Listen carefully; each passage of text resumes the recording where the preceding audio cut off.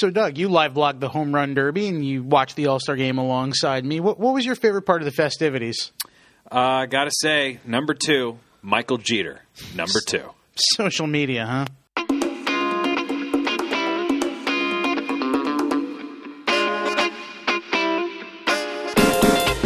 Hello, everyone, and welcome to this edition of the Yes Men. I'm Lou DiPietro. To my left, as always, is my partner, Doug Williams. And the All-Star Game is now over, Doug. Michael, or Derek Jeter, in the books for the All-Star Game.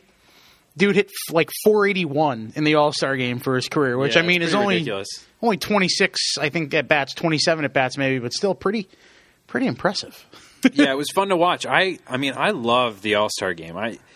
There's something about it that I just really thoroughly liked. I love baseballs. I look forward to every single inning because different guys are going to be in usually, and you get to see the best pitchers in baseball. Everyone that pitched last night was nasty in a different way, in their own way.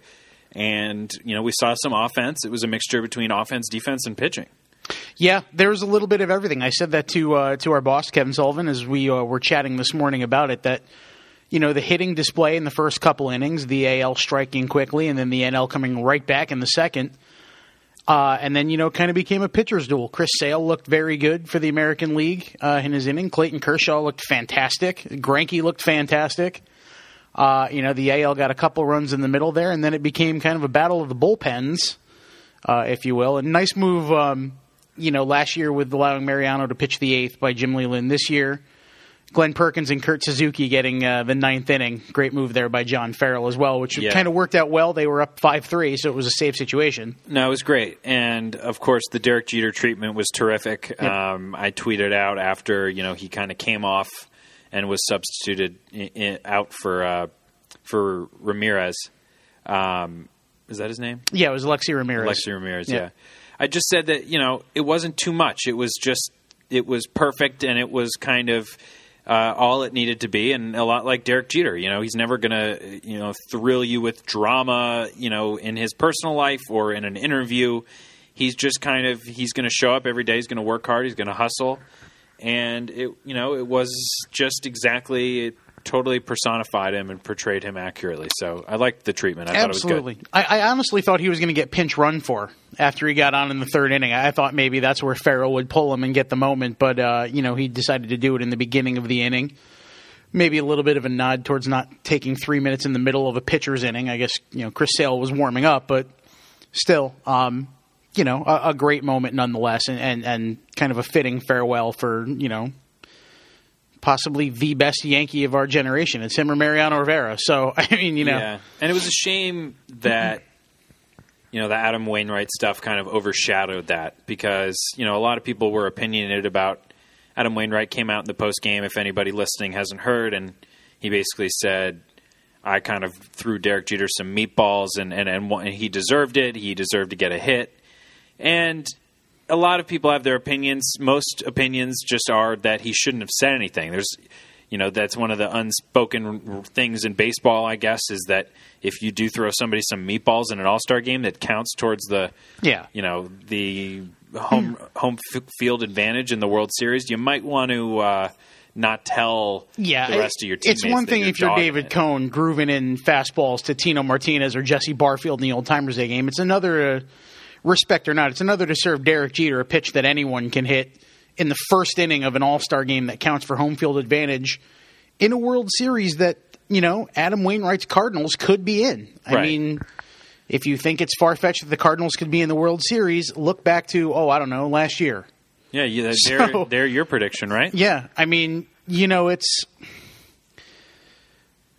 one of those things where, you know, if it's done, if it's unspoken, that's fine. Don't say it. And people on Twitter, they've proven that every fan base has morons. Some of the Cardinals fans I've seen on Twitter, on various websites, with the, you know, Wainwright didn't want to show Jonathan Lucroy his arsenal and this and that. I mean, really? You know, blame it on the fact that Yadier Molina wasn't behind the plate. Like, really? Because Clayton Kershaw had no problem. Zach Greinke had no problem. None of the other guys. I mean, they may have to face Milwaukee in the playoffs. They didn't have any problem if that was the case. Yeah. I mean, come on. Cardinals fans have the reputation of being a great fan base, but in this case, I think a select few came out and started talking about Jonathan Lucroy and how he's no Yadier Molina. And as good of a player as Yadier Molina is, I tend to think he's overrated. I think there are a lot of great catchers in baseball that can call a good game and frame a pitch. You're not that special if you do that well. I mean, the Cardinals just have really good players. Yeah. And to think that there's any correlation between Yadier Molina not being in the All-Star game and Adam Wainwright giving up a few runs, you're wrong. And, one thing I will say about Adam Wainwright throwing a meatball to Derek Jeter is that when you're facing Adam Wainwright, an 87-mile-an-hour fastball, you don't know what's coming. You're expecting, granted, Derek Jeter is a major league hitter and a very good one at that. Mm-hmm. But there really is, it's hard to throw a meatball when you're one of the best pitchers in baseball because you have a knuckle curve that can make you swing out of your shoes, or a changeup or a two-seamer. Adam Wainwright throws so many pitches. Derek Jeter didn't know what was coming. Just because Adam Wainwright thinks he threw him a meatball doesn't give you an exact reason as to why Derek Jeter got the hit. In reality, it's because he was prepared for the pitch, guessed right, and hit a double. And even beyond that, if he threw him a meatball, that had no bearing on the fact that Mike Trout hit a triple and Miggy hit a home run later in the inning off him. So, what do you got on that one? Seriously. Yeah. It was 3-0 in the blink of an eye, and that had none of that had anything to do with Jeter. Maybe one run of that, obviously, because he was on base for Trout's triple, but still. Yeah. It's one of those things that's better left unsaid. And Mike Trout won MVP. I was wondering last night, is it possible that if Mariano hadn't won an MVP last year, would Derek have won it this year? Well, here's what I thought about that. And as I watched the game and it progressed, first thing is he goes, Hollywood, Jeter. Of course, he leads off with a double, then he gets a single, he scores a run. It's a performance worthy of an MVP depending on how the game ends. Last year's game was a 3-0 pitcher's duel. So, oh no, did anybody? That was one of those situations where there wasn't anyone you could step up and go, well, why did Rivera win it over this guy? So they just gave it to Rivera as the final token of appreciation, I think.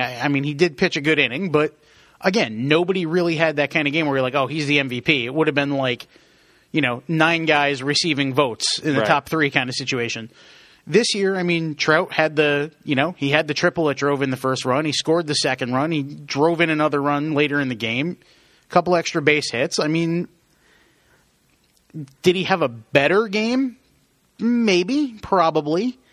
So you can't say, well, you should have given it to Jeter. Jeter had a good game, but he went 3 for 3 one year, and Alfonso Soriano got the MVP because he hit a 3-run homer. Right. So, it's a completely specious award. If he had made that diving play in the first inning, that I think would have made things even more interesting.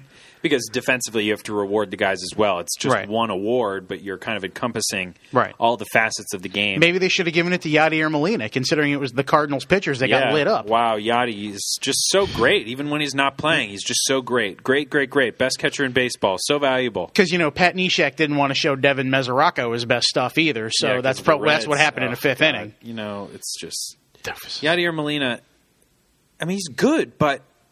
First of all, offensively, he's nothing special.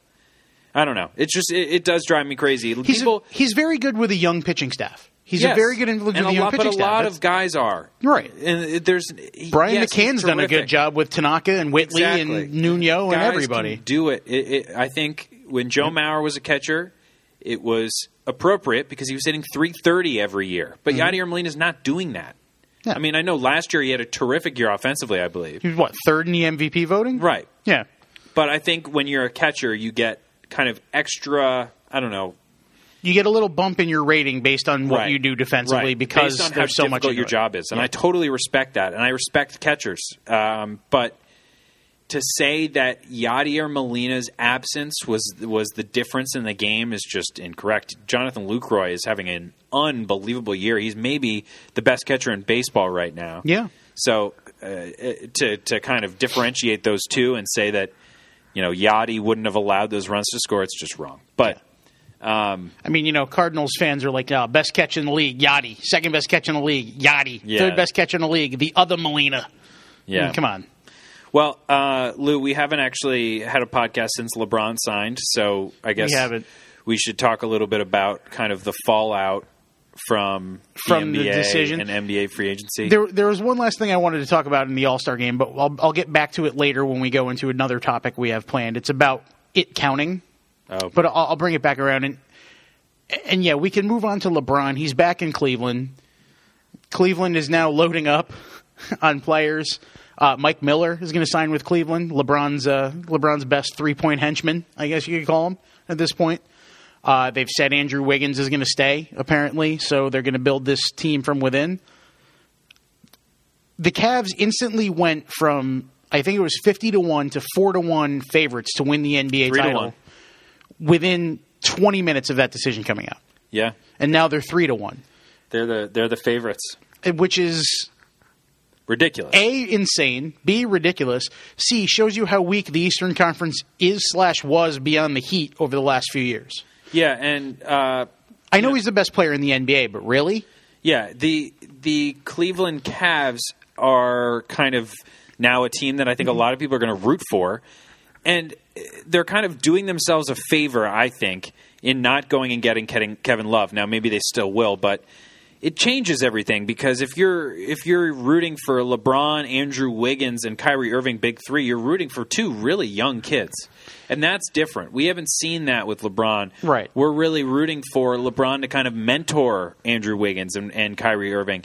And that's kind of a position that we haven't seen him in. In Miami, he was surrounded by veterans who just weren't doing the job in the latter stages of his time there. But it's really an interesting scenario. And Andrew Wiggins, first of all, I feel like people are kind of selling him short. Let's not forget the fact that we really thought when he was first starting at Kansas and when he was in high school that this guy was going to be the next Michael Jordan.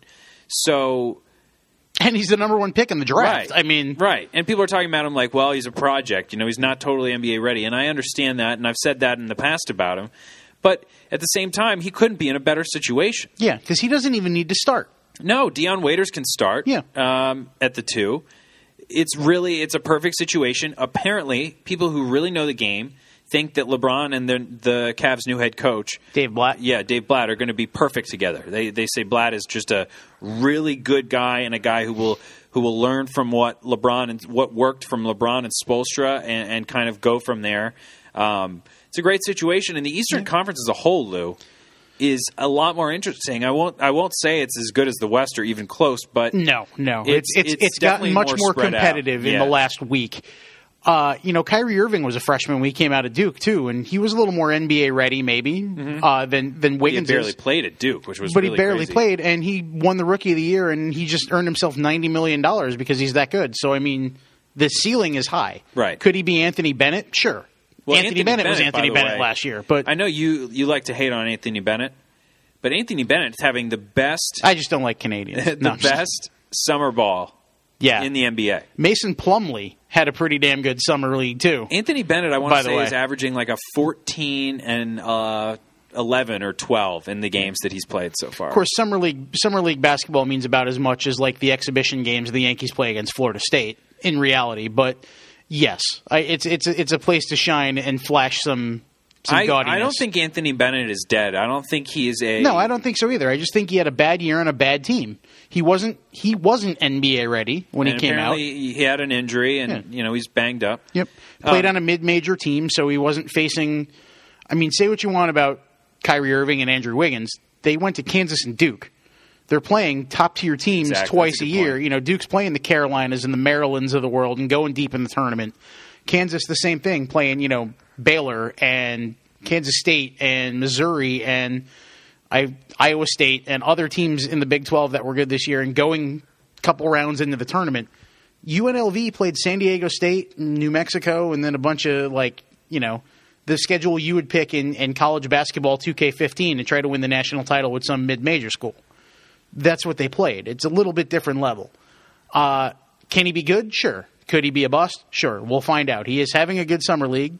Take that as you will, but we'll find out in October. Yeah. I know that there is such a thing as a bust. And I realize that they actually do happen and that they have happened a lot in the past. But I find it really hard to believe that talent just escapes you. So even when Ryan Leaf was just, it looked like he had no business in the National Football League. Right. I always thought, try him somewhere else. Yeah. Just There was a reason that he was the number one pick. Just let him try somewhere else. Tim Couch and David Carr could have been much better quarterbacks than they were too, but they were put on expansion teams where they had no shot. True. And you never know. It's like, well, you drafted him first for a reason. The tape in college is real. It happened. So I don't know. Anthony Bennett, let's give him another shot. He's basically playing for a new team. And what's interesting, Lou, that I was going to ask your opinion on, as of this morning, the reason that I think people are saying that the East is wide open is because the two best teams in the East were the Pacers and the Heat, and it was not even close. And they both lost their best LeBron player. and Lance Stevenson are both on two other teams in the East. Mm-hmm. That's as far as you need to look in terms of why the East is wide open now. And Charlotte, I mean, look at their roster now with Kemba, Al Jefferson, and Lance Stevenson. Yeah, that's a pretty good team. Formidable team right there. They lost Josh McRoberts, which will hurt. Right. He was a very good player for them. Who went to the Heat, oddly enough. Stevenson, I mean, he's a difference maker. How much will that hurt Indiana? You know, they seem to kind of lose their way once they acquired Evan Turner last year. He's going to be gone now too. Stevenson's gone. Will they band together? Will they fill in the gap? Like what will happen? That's going to be interesting.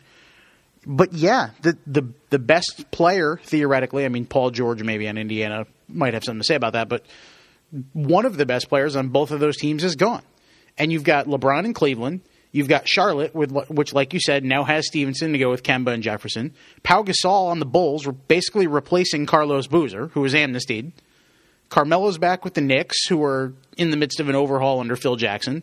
Miami has sort of shorn up their attempt at a big three by signing Luol Deng, who everybody, I think, forgot about this offseason because it was LeBron and Carmelo. And Luol Deng's still a pretty darn good player. I mean, I know he didn't show it much last year in Cleveland, but still a pretty good player. The balance of power went from one or two teams and a bunch of middle-range good teams to a lot closer now. I think it's a lot of teams in that 45-win range and now. And you'll be able to tell the differences. I don't think there will be an Atlanta next year, like a team who just walks into the 8th seed kind of begrudgingly is like, all right, we'll go to the playoffs. But I don't think that'll happen. I think at least this year it'll be competitive. And I don't know if I also don't think a team's going to run away with the East like the Heat and the Pacers. Yeah, that's I don't very think there's true. going to be that big of a You'll see a difference at top and the bottom. I think that's a good point. I would have liked, now that I'm thinking about it, because when you said, will Indiana be able to figure it out? And that's a good question. They have no guard play, really. And I would have liked to somehow see Dwayne Wade go to the Pacers, because I think that would have been a good way to be like, all right, LeBron, you're going to find your way to contender. I'll do the same. Yeah. But it would never have happened. Obviously, the Pacers probably couldn't afford the salary. I don't know. I'm excited for the NBA season, and I'm usually not, but I'm very excited because I think there are a lot of different teams that are going to be interesting to watch. And, the Nets, people say they've taken a step back. I'm not totally sure I believe that. I mean, you have Brook Lopez.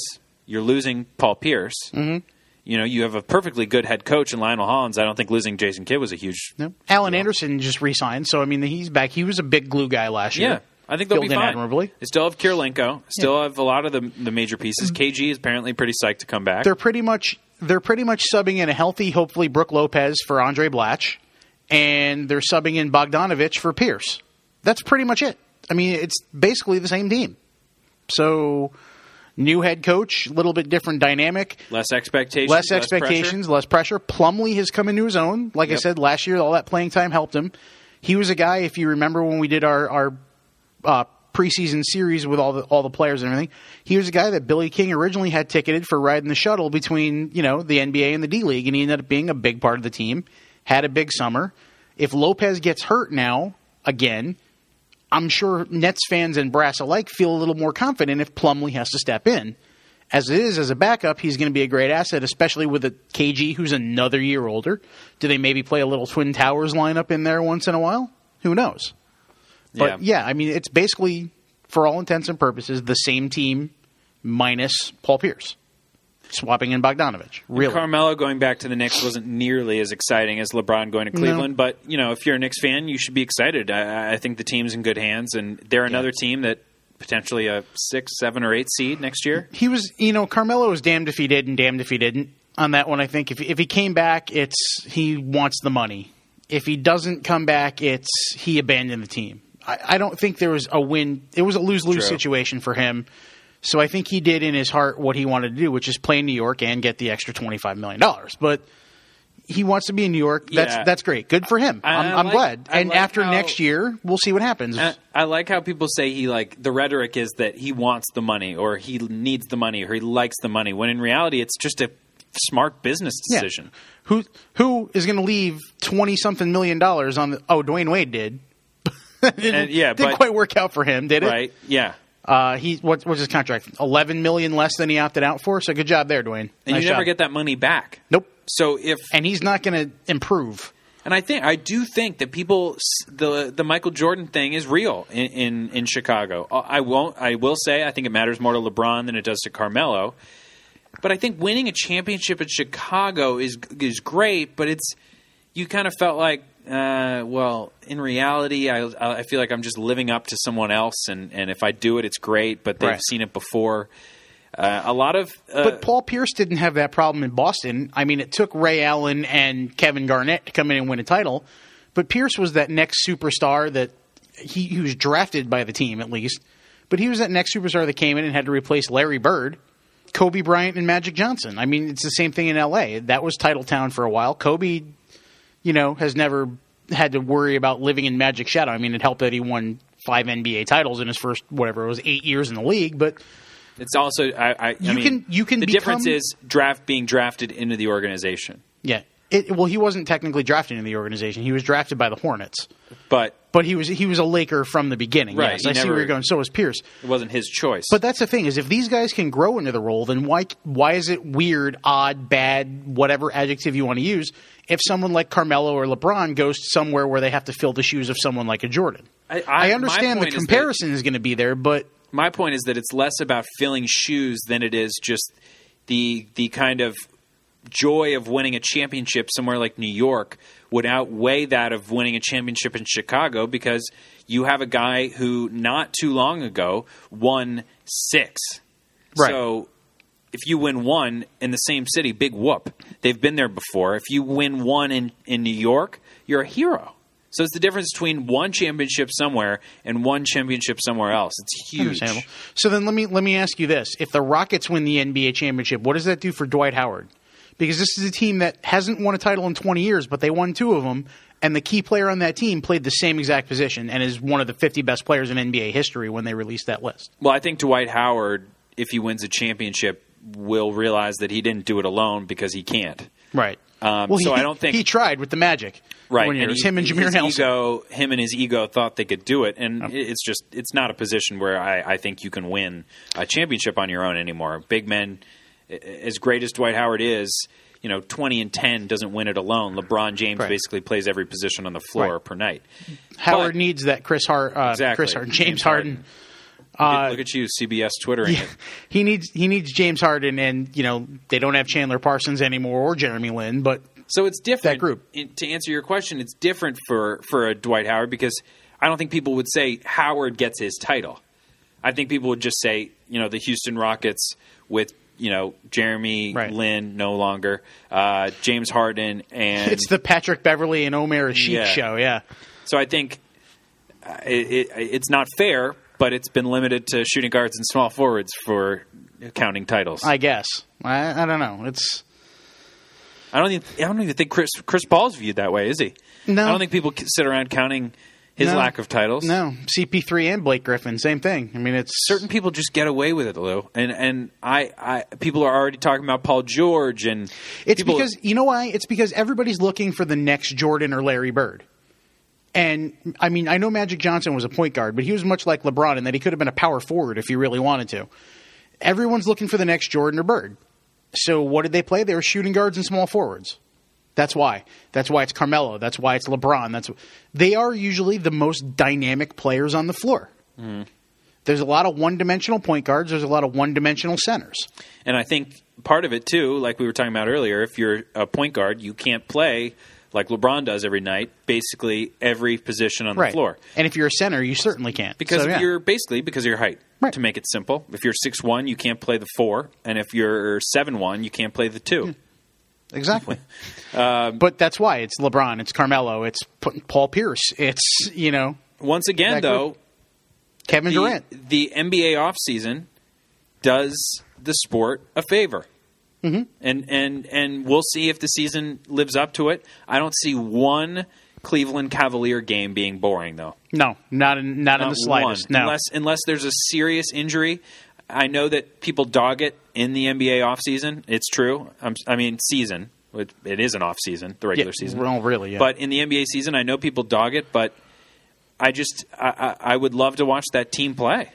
And I would love to see the first Cavs-Heat game in Miami, because that is going to be amazing. I want to see. The bandwagon Heat fans might show up. I'm more excited for the first game in Cleveland to see him back there in that uniform. I loved LeBron when he was in Cleveland because I loved watching him play there. The Nets opened and closed last season in Cleveland. I'd love to see him open there again. That would be great. Is the schedule out yet? I don't think so. I think we'd know all about it if it was. No, I don't think so. But that would be ridiculous, to say the least. I mean, you saw what happened when Garnett and Pierce went back to Boston, and they were on the opposing team. I mean, what's going to happen in Cleveland on opening night? Good point. It's going to be a happening, as one of my childhood idols would say. So we're doing this podcast on Wednesday. On Friday, the Yankees start back with the second half of their season. Mm-hmm. Am I segueing too early for you again, or are you ready to move on? No, I'm ready to move on. Right. I think that deafening silence there for 30 seconds kind of proved we're ready to move on. Lou, the Yankees have the most home games in baseball in the second half. They do. But they haven't played well at home this year. That's true. What, if anything, can they do except get healthy to play better at home? Start hitting. I don't know what to say to that. Obviously, some offensive production would be nice. Some of those left-handed hitters taking advantage of the short porch would be nice. The thing that I think is a little overlooked, because people are just like, it's an incremental upgrade. Shane Green and Brandon McCarthy are both ground ball pitchers, which is huge in Yankee Stadium. Vidal Nuno was not. You saw what happened. Phil Hughes was not. You saw what happened last year. That's going to be huge, especially if they can play some competent. I say competent because that's about the level they're at, is competent these days. Competent infield defense. They can steal some runs away. You know, they can kind of help themselves by not playing to the weaknesses of their stadium. Yeah. Not necessarily playing to the strengths, but not playing to the weaknesses, if you know what I mean. I've watched, before the break, I probably watched 15 straight Yankee games pretty much in their entirety. And Shane Green, watching him pitch, it's not one of those things where his stuff is ever going to get him in trouble, because his stuff is really good. Right. The problem in the past with him has been his control. Yep. And that has not seemed to be a problem from the first pitch he threw in his first start, in that he just seemed to have a confidence about him and did not seem nervous on the mound, didn't seem like he was worried about walking guys. Right. So I agree with you. I think he's very important. I think McCarthy's very important. I'm not sure what they'll do with Francis. He throws about 81 miles an hour. Yep. So I'm not sure. They could use a left-handed starter, but they could. They could. But you know what? We've been doing a lot of trade deadline stuff on YesNetwork.com, and you've done some good stuff this week that's been really good. You did outfielders today, infielders yesterday, starting pitchers on Monday. Right. Tomorrow's internal options, if you're counting. And if you're looking for, let me just say this, if you're looking for sexy trade deadline options, you may not like a lot of what you put in your articles. If you're looking for realistic, judging from what we've seen in the past, judging from what the market is, judging from what the Yankees have in their farm system options, then Lou's articles are going to be perfect for you. And you among them, a lot of people have said to me, wondering how I left Ian Kennedy off the starting pitchers list. And realistically, it's because he's still got one arbitration year, and he's making, I think, $8 million this year. So he's not going to get a decrease in pay in arbitration. So it's either renounce his rights or pay him $8 million next year, which I don't know. I don't see that happening. That's why I left him off. There's not Samardzija and Hamler in Oakland. David Price is maybe the next biggest fish, and maybe John Lester if the Red Sox decide they're out of it and try to get something for him now, rather than the draft pick they may try to get if they give him the qualifying offer. Both of those are intra-division trades. The Red Sox especially are going to ask for a lot for John Lester, for a guy who I wouldn't give up much for him. Yeah, for a guy who you don't know where he's going to be in a year or two. Same with David Price. He's got a year of team control, but he's already making a ton of money. You know, he doesn't necessarily seem to want to be a Yankee based on things he said in the past. And, you know, Tampa Bay, their front office is the masters of getting the maximum out of anything they give away.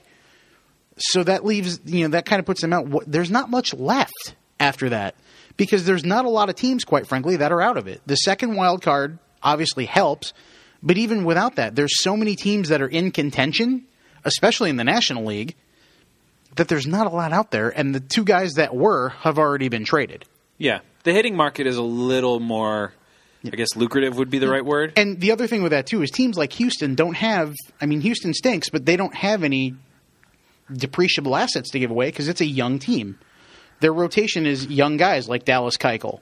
Their hitters are all pretty much young guys. Dexter Fowler, I think, might qualify as the veteran on that team, and Altuve, who, you know, they're definitely not giving away. So it leaves those incremental upgrades, as Brian Cashman would call it, that's all that's left.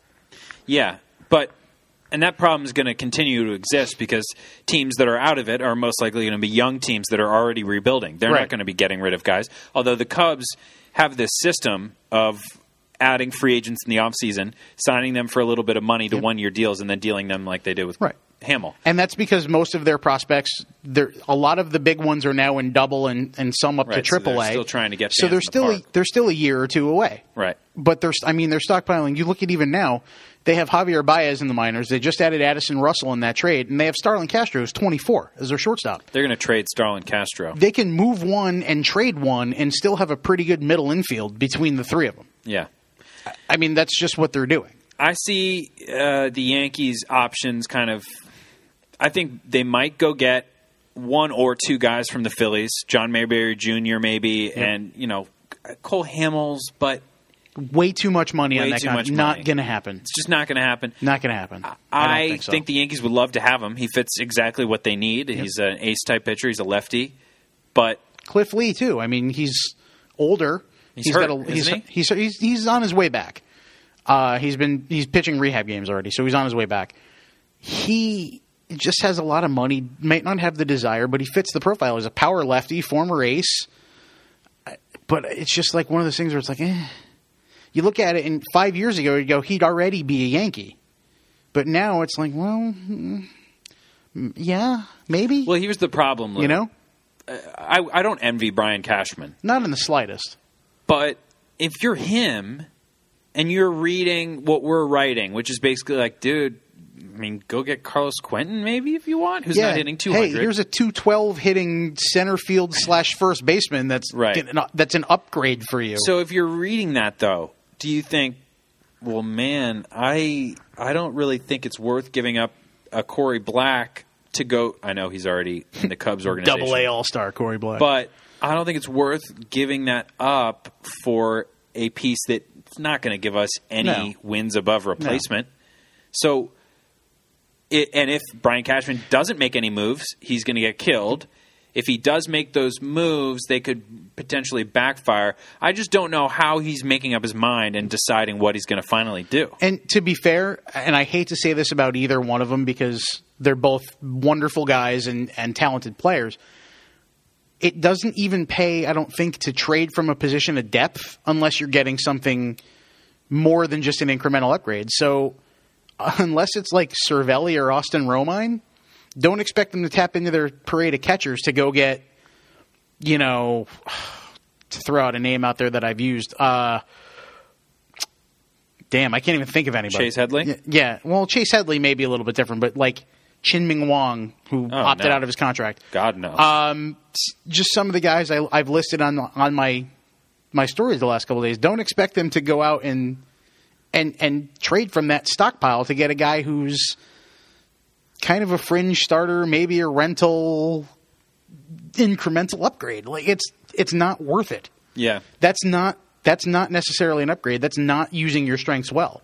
Well, Will it be done? Maybe, but we've seen the Yankees make two with Francis and McCarthy. I think if they make another one, they're going to try and get a little bit bigger of a fish. Right, and there's a couple of names even that I put in these pieces, like Alex Rios is an interesting one. That's a big fish. Texas has the worst record in the league. Now, Rios has an option for next year, and Texas might not stink as bad as they do this year because everybody might not be hurt next year. But it's an interesting thought because that would be someone where you could say, okay, he's going to be our right fielder this year. It still kind of puts the four-man rotation and lets us DH Beltran a little more, or Ellsbury a little more, or Gardner a little more, and try to help them next year. Maybe it works out. You know what I mean? That could be one where it's kind of a long shot and maybe a wild idea and a costly one too, but maybe it works out. You're not going to do that for Cole Hamels. That's just not. He's owed over $100 million over the next 5 years. I don't think that kind of blockbuster is in the works. Yeah, I'm just because I don't see Brian Cashman looking at this rotation. And Grant, let's be honest, they're at 500. They're not far enough away to sell. Because right. I think Brian Cashman knows that if somehow Tanaka can avoid Tommy John and Pineda comes back and they can go get a starter, that this lineup might come together and they could actually really do some damage in the playoffs. Right. That when you spend that much money in the offseason, it's too late to go, what are you going to trade David Robertson? And that's it? That's selling? You know what, to be completely honest, that's really the only tangible asset the Yankees would have to sell is David Robertson. Because all of those bullpen guys are under team. Sean Kelly maybe fetched some too, but all those bullpen guys except for Thornton are like team control. Betances and Warren and the guys in the minors. They're either team control guys or minor pieces. The starting rotation is being held together with bubblegum and thumbtacks at this point. They have just about everybody on the team offensively is either a long-term contract or a one-year deal. And I don't think anybody's banging down their door looking for Brian Roberts or Kelly Johnson, to be completely honest. So that leaves, again, their catching stockpile and David Robertson. That's really about it. Yep. So it's a tough position for Brian Cashman just in that they might not want to give up what they need to be big buyers, but they don't necessarily have anything to sell if they want to be sellers. So they're stuck in that position of we just have to kind of maybe if we solidify something, like Casey McGee is one of the guys I mentioned in my infield piece. Your boy hits McGee. Well, the only thing is, Marlins are playing well. Right. But he would solidify. Right, but why would they trade him? Right. Now, theoretically, and that's why I said in the article that if they continue, they lost 4 in a row going in the break, if they continue free-falling, it's possible. But just a move like that would maybe say solidify third base. So, okay, McGee's our third baseman. That frees them up to figure out, do we need to keep Kelly Johnson?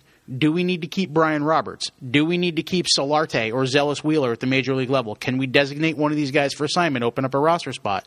Which one do we keep to play second base? Do we even bother? Do we bring up Refsnyder? There's moves like that can solidify, not necessarily be a blockbuster-like addition. It would be an incremental upgrade, is the phrase I've used many times already in the last half hour. Would it solidify something? Yes. Those are the kind of moves that are more likely to happen just because that's really the position they're in. Yep. I think the Yankees might go get Ian Kennedy. That's just my opinion. I think Brian Cashman's going to realize that the aces cost too much, and the Brandon McCarthys of the world only do so much. I think Ian Kennedy is the perfect happy medium between those two. Obviously, there are circumstances.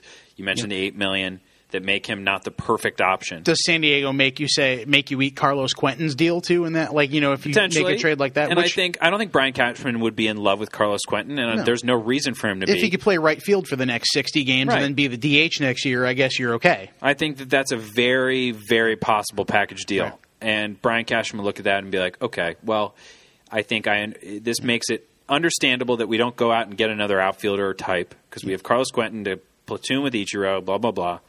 And I think Beltran complicates things, too, because if he's not healthy and he has to be the DH, that locks up your DH spot. You can't move guys around. Mm-hmm. I hate to say this way, but it almost seems like the best-case scenario for the Yankees is if he went and got his elbow surgery done. It would open up 2 spots. Because you would have the DH spot again, and then you say, okay, yes, now we definitely need a right fielder. Yeah. You don't want to wish that on anybody, but that's what you're looking at here. I think they still think that they definitely need a right fielder. Oh, absolutely. Because Brian Cashman must have one sabermetrician in his front office being like, Ichiro only hits singles, Brian. which is true. Yep. And as great as a single is, Brett Gardner has a career high in home runs already. Right. I mean, at the break, he's 9. Other guys, people compare Ellsbury, Ichiro, and Gardner, but the first two, Gardner and Ellsbury are nothing like Ichiro. They bring a lot more to the table. Right. Ichiro's good in spells, but he can't be your starter. They'll figure something out. Yep. Right. And this is, I'm going to bring back around to what I said earlier the last point I wanted to make about the All-Star game. Yeah, I was going to loop you back because we're running late. Yeah, but I'm going to loop back to this. And I was going to bring up, I'd love to see the day Troy Tulowitzki hits a home run off of Yu Darvish, and the two worst teams in the league determine home field advantage. I don't even need to, because just what Adam Wainwright said means, that maybe they're not taking things as seriously. The whole thing with the All-Star game counting for home field advantage is a joke at this point. I'm sorry, it's a joke. It's an absolute joke. That the team that wins the All-Star game, the way the All-Star game is currently constructed with 79 guys on each roster and every team has to be represented, determines who has Game 7, the most important game of the year in the World Series, is absolutely ludicrous. I felt this way for many years, and as much as I love the respect for Derek Jeter, as much as I love Derek Jeter, Adam Wainwright's probably a little closer to the World Series this year than Derek Jeter is, and most of the guys on that American League team probably love that, and most of the guys on the National League team probably hate that, especially Jonathan Lucroy, whose team has the best record in the National League. Yeah, Lou, I think a lot of people, a lot of beat writers, hearing you say this, it doesn't surprise me. I think a lot of people hate it. I think if they changed a few things about it going into it, that it would change the way I feel. Right now, I'm kind of on the fence about it. I'm watching last night thinking, if this didn't matter, I wouldn't care. Right. But it does matter. Now, here's the thinking, though. If you do make it the same roster, just like a regular game, I don't care if, we don't need Josh Harrison from the Pirates. We don't need him. Keep him off the team. Pirates, you guys stink, so you don't get anybody. I'm sorry. Yu Darvish is a great pitcher, and I'm glad he finally got into the All-Star game after 3 years of making the team and never throwing a pitch. And Troy Tulowitzki might be the best hitter in the National League right now on the whole, overall. Your teams stink. I'm sorry.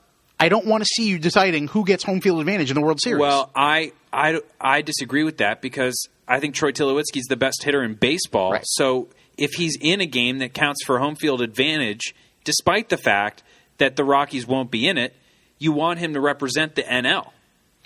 I disagree. That'd be like me going out and, for those of you who know professional wrestling like I do, Pete Gass plays for my softball team. He's a wrestler. Used to work for WWE, works for WB Mason now, plays for one of my softball teams. That'd be like us bringing him in the playoffs all of a sudden, be like, well, he's the best hitter in the league because he plays in our league, just not on my team, and saying, well, he's on my team, so I'm going to have him determine our playoff fate. It's a little ludicrous. I grant you, Tulowitzki is fantastic. I'd love to see Troy Tulowitzki in pinstripes. I love to watch Troy Tulowitzki hit in Colorado.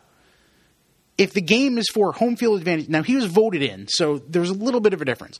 But if the game is to determine home field advantage for a World Series that neither Colorado nor Texas is within sniffing distance of, I don't want the chance that they are going to determine the finality of the score. So would you want the All-Star game not to determine anything? Yes. I think it would be better if it was just an exhibition game and then you can do whatever you want. Adam Wainwright could just underhand balls to Derek Jeter if he wanted to. And you can have an all-star from every team. You can have 98 guys on the roster, and you can have the fans vote in whoever you want and have guys like Garrett Richards who are 10-2 with a 2-something ERA left off the team. That's fine. If you want it to count for something, you need to change it a lot. Because, that's because how you can't have it as this is the fans' game. They vote in 18 of the 60 guys in the game. And also, by the way, whoever wins this gets Game 7 of the World Series. That's how you can't I have feel. It both ways. One thing you said there I agree with in that if you want to have it count for something, you need to change it a lot. I think the way that you think that this system is a joke, I feel that way about the Pro Bowl and the NBA All-Star Game. Absolute jokes and waste of our time. Two things I will never turn on the television for. So why should I go watch baseball players jokingly playing around and not even, giving a hoot? Not playing for anything in particular, just kind of going through the motions. Last night I got to watch Mike Trout hit a triple, which is one of the coolest things for sports fans to watch. Mm-hmm. Last night I got to watch Chris Sale pitch in the same game as, I don't know, Glenn Perkins and guys that from all around the league that you're not going to watch necessarily. You can't draw a line in a sport with so many devastating injuries to elbows and knees. How are you going to justify going and pitching Glenn Perkins in a game that does not matter at all? It would be... Because that would be a home moment. That would be for the fans of Minnesota. Not in particular, but what if Glenn Glenn Perkins gives up a 3-run home run to Josh Harrison in that game? Josh Harrison was the last batter of the game, or batted in the ninth inning. I don't remember if he was the last batter. What if he gives up a 3-run homer to Josh Harrison that completely changes the game? And then I don't know off the top of my head who is left in the NL bullpen. There's quite a few guys. Came in and got the save. So then you're the Athletics. And it's Game 7 of the World Series, and you have to go to Milwaukee or San Francisco or Los Angeles because a guy on a team that finished in second to last place in the American League gave up a gopher ball to a guy whose team finished 12th in the National League in the ninth inning of the All-Star game. I just think... all it needs to happen is once. And then Bud Seel will go back, oh, I made a mistake again. I know, and there you go. I just don't see it that way. I really don't. I personally, I focus on the now. I focus on the fact that I think an exhibition would be just so boring and so, you're just going through the motions. And last night I was thinking, I mean, there are a lot of issues with All-Star games, Lou. Miguel Cabrera had to catch a ball in the first base line, and if he had broken his wrist, it would have created a whole thing for us to talk about today about how, should the best players in the league be playing in the All-Star game, they can get hurt, etc. Ask Ray Fosse how he feels about that. That would multiply by 10 if it didn't mean anything, and a lot of people feel the way you do. And I understand your point, and I'm going to disagree with you with this caveat based on all of the other leagues. The Pro Bowl notwithstanding, because the Pro Bowl might as well just be flag football at this point with all the rules changes and all the crap that goes on with that. So I'm going to just go with the NBA and the NHL All-Star games when they happen. The NBA, you play every team at least once every year. The NHL, you play every team at least once every 2 years, I think. It's not every year anymore. So you get to see Alex Ovechkin take shots on Jonathan Quick. You get to see LeBron guard Durant, or vice versa, or Derrick Rose go one-on-one with Chris Paul, or this and that. Baseball isn't like that. So you get to see Clayton Kershaw pitch against, pick a hitter, Miguel Cabrera. The Tigers don't play the Dodgers but once every few years. So you don't get to see that all that often. So to see Kershaw pitch against Miguel Cabrera is still, if you're looking to match up the best of the best versus the best of the best, baseball is the one sport where an exhibition, straight-up exhibition All-Star game would still have that value because it's not something you get to see. I get to see LeBron play Durant twice a year. Does it take away from it at all? No. But when it happens in the All-Star game, it's not like, oh, man, LeBron versus Durant. But when I see Chris Sale go up there throwing heat against guys he doesn't face, some guys he may never have faced because he's young enough to have avoided them and they only play one interleague series. And, maybe Kershaw didn't pitch against the Tigers the last time they played them. Maybe Cabrera was hurt the last time the Tigers played the Dodgers. You still have that, oh, man, it's still this elite pitcher versus this elite hitter moment that you don't get to see all the time. I know, but I still think you'd be seeing a shade of the moment. I think if the game didn't matter, you'd be seeing Kershaw throwing 87 and Miguel Cabrera joking around with the guys in the dugouts and swinging half-heartedly. I disagree. I don't see it. You're relying entirely on competitive nature at a time in baseball where I disagree because the All-Star game getting hurt. The All-Star game didn't mean anything until a decade ago, and it never took away from it. Well, I think in today's day and age, Lou, you're dealing with a totally different, we are crushed by injuries right now in baseball. Look around. Look at every young pitcher. We have a commissioner who panicked 10 years ago when the game went 12 innings without a winner. That's why the World Series means. That's why this is decided. You're angry at the commissioner, and a lot of people are, and a lot of people think he's done a bad job at a lot of different things. But the bottom line I didn't say any of that. I just said that's what I think is that when that tie game happened 10, 12 years ago, whatever it was, the panic move was, well, let's make it determine home field advantage and change the rules, and so people don't tune out because their All-Star game ended in a tie. I think it was an overreaction, quite honestly. Yeah, it might have been. It very well might have been. But I just come from the idea where I think this game is interesting. It matters. It could very well affect Game 7. chances are the best team will end up winning like they usually do. It's true. And I'm going to enjoy it and live a little. That's true. And I guess because we're nearing the 50-minute mark for this podcast, we're going to have to agree to disagree. But what you can do is, depending on how your feelings are, you can tell me I'm an idiot. You can tell Doug he's an idiot. You can tell us both we're idiots. Tweet at us. At Doug Williams, yes. At Lou DePietro, yes. Let us know what you think about the situation. If we get enough good responses, or even enough responses, period, maybe we'll, revisit this next week and say, I never looked at it that way, or I never looked at this that way, and we'll see what we get out of it. I think it's a good idea. So let us know what you think. At Doug Williams, yes. At Lou DePietro, yes. And maybe next week we'll tell the world what you think. Who knows? We should keep talking in this argumentative tone. Goodbye, everybody. As a matter of fact, what we should do is we should wrap it up. So I'm fleeing the room. So if you haven't done so already, subscribe, rate, and review us on iTunes. Listen to us on YesNetwork.com. Let us know how we're doing on Twitter. And like I said, let us know what you think about this debate, and maybe next week we'll re-pick it up. Until then, he is Doug Williams. I'm Lou DePietro. We are the Yes Men. Thanks for listening, and we'll see you next time.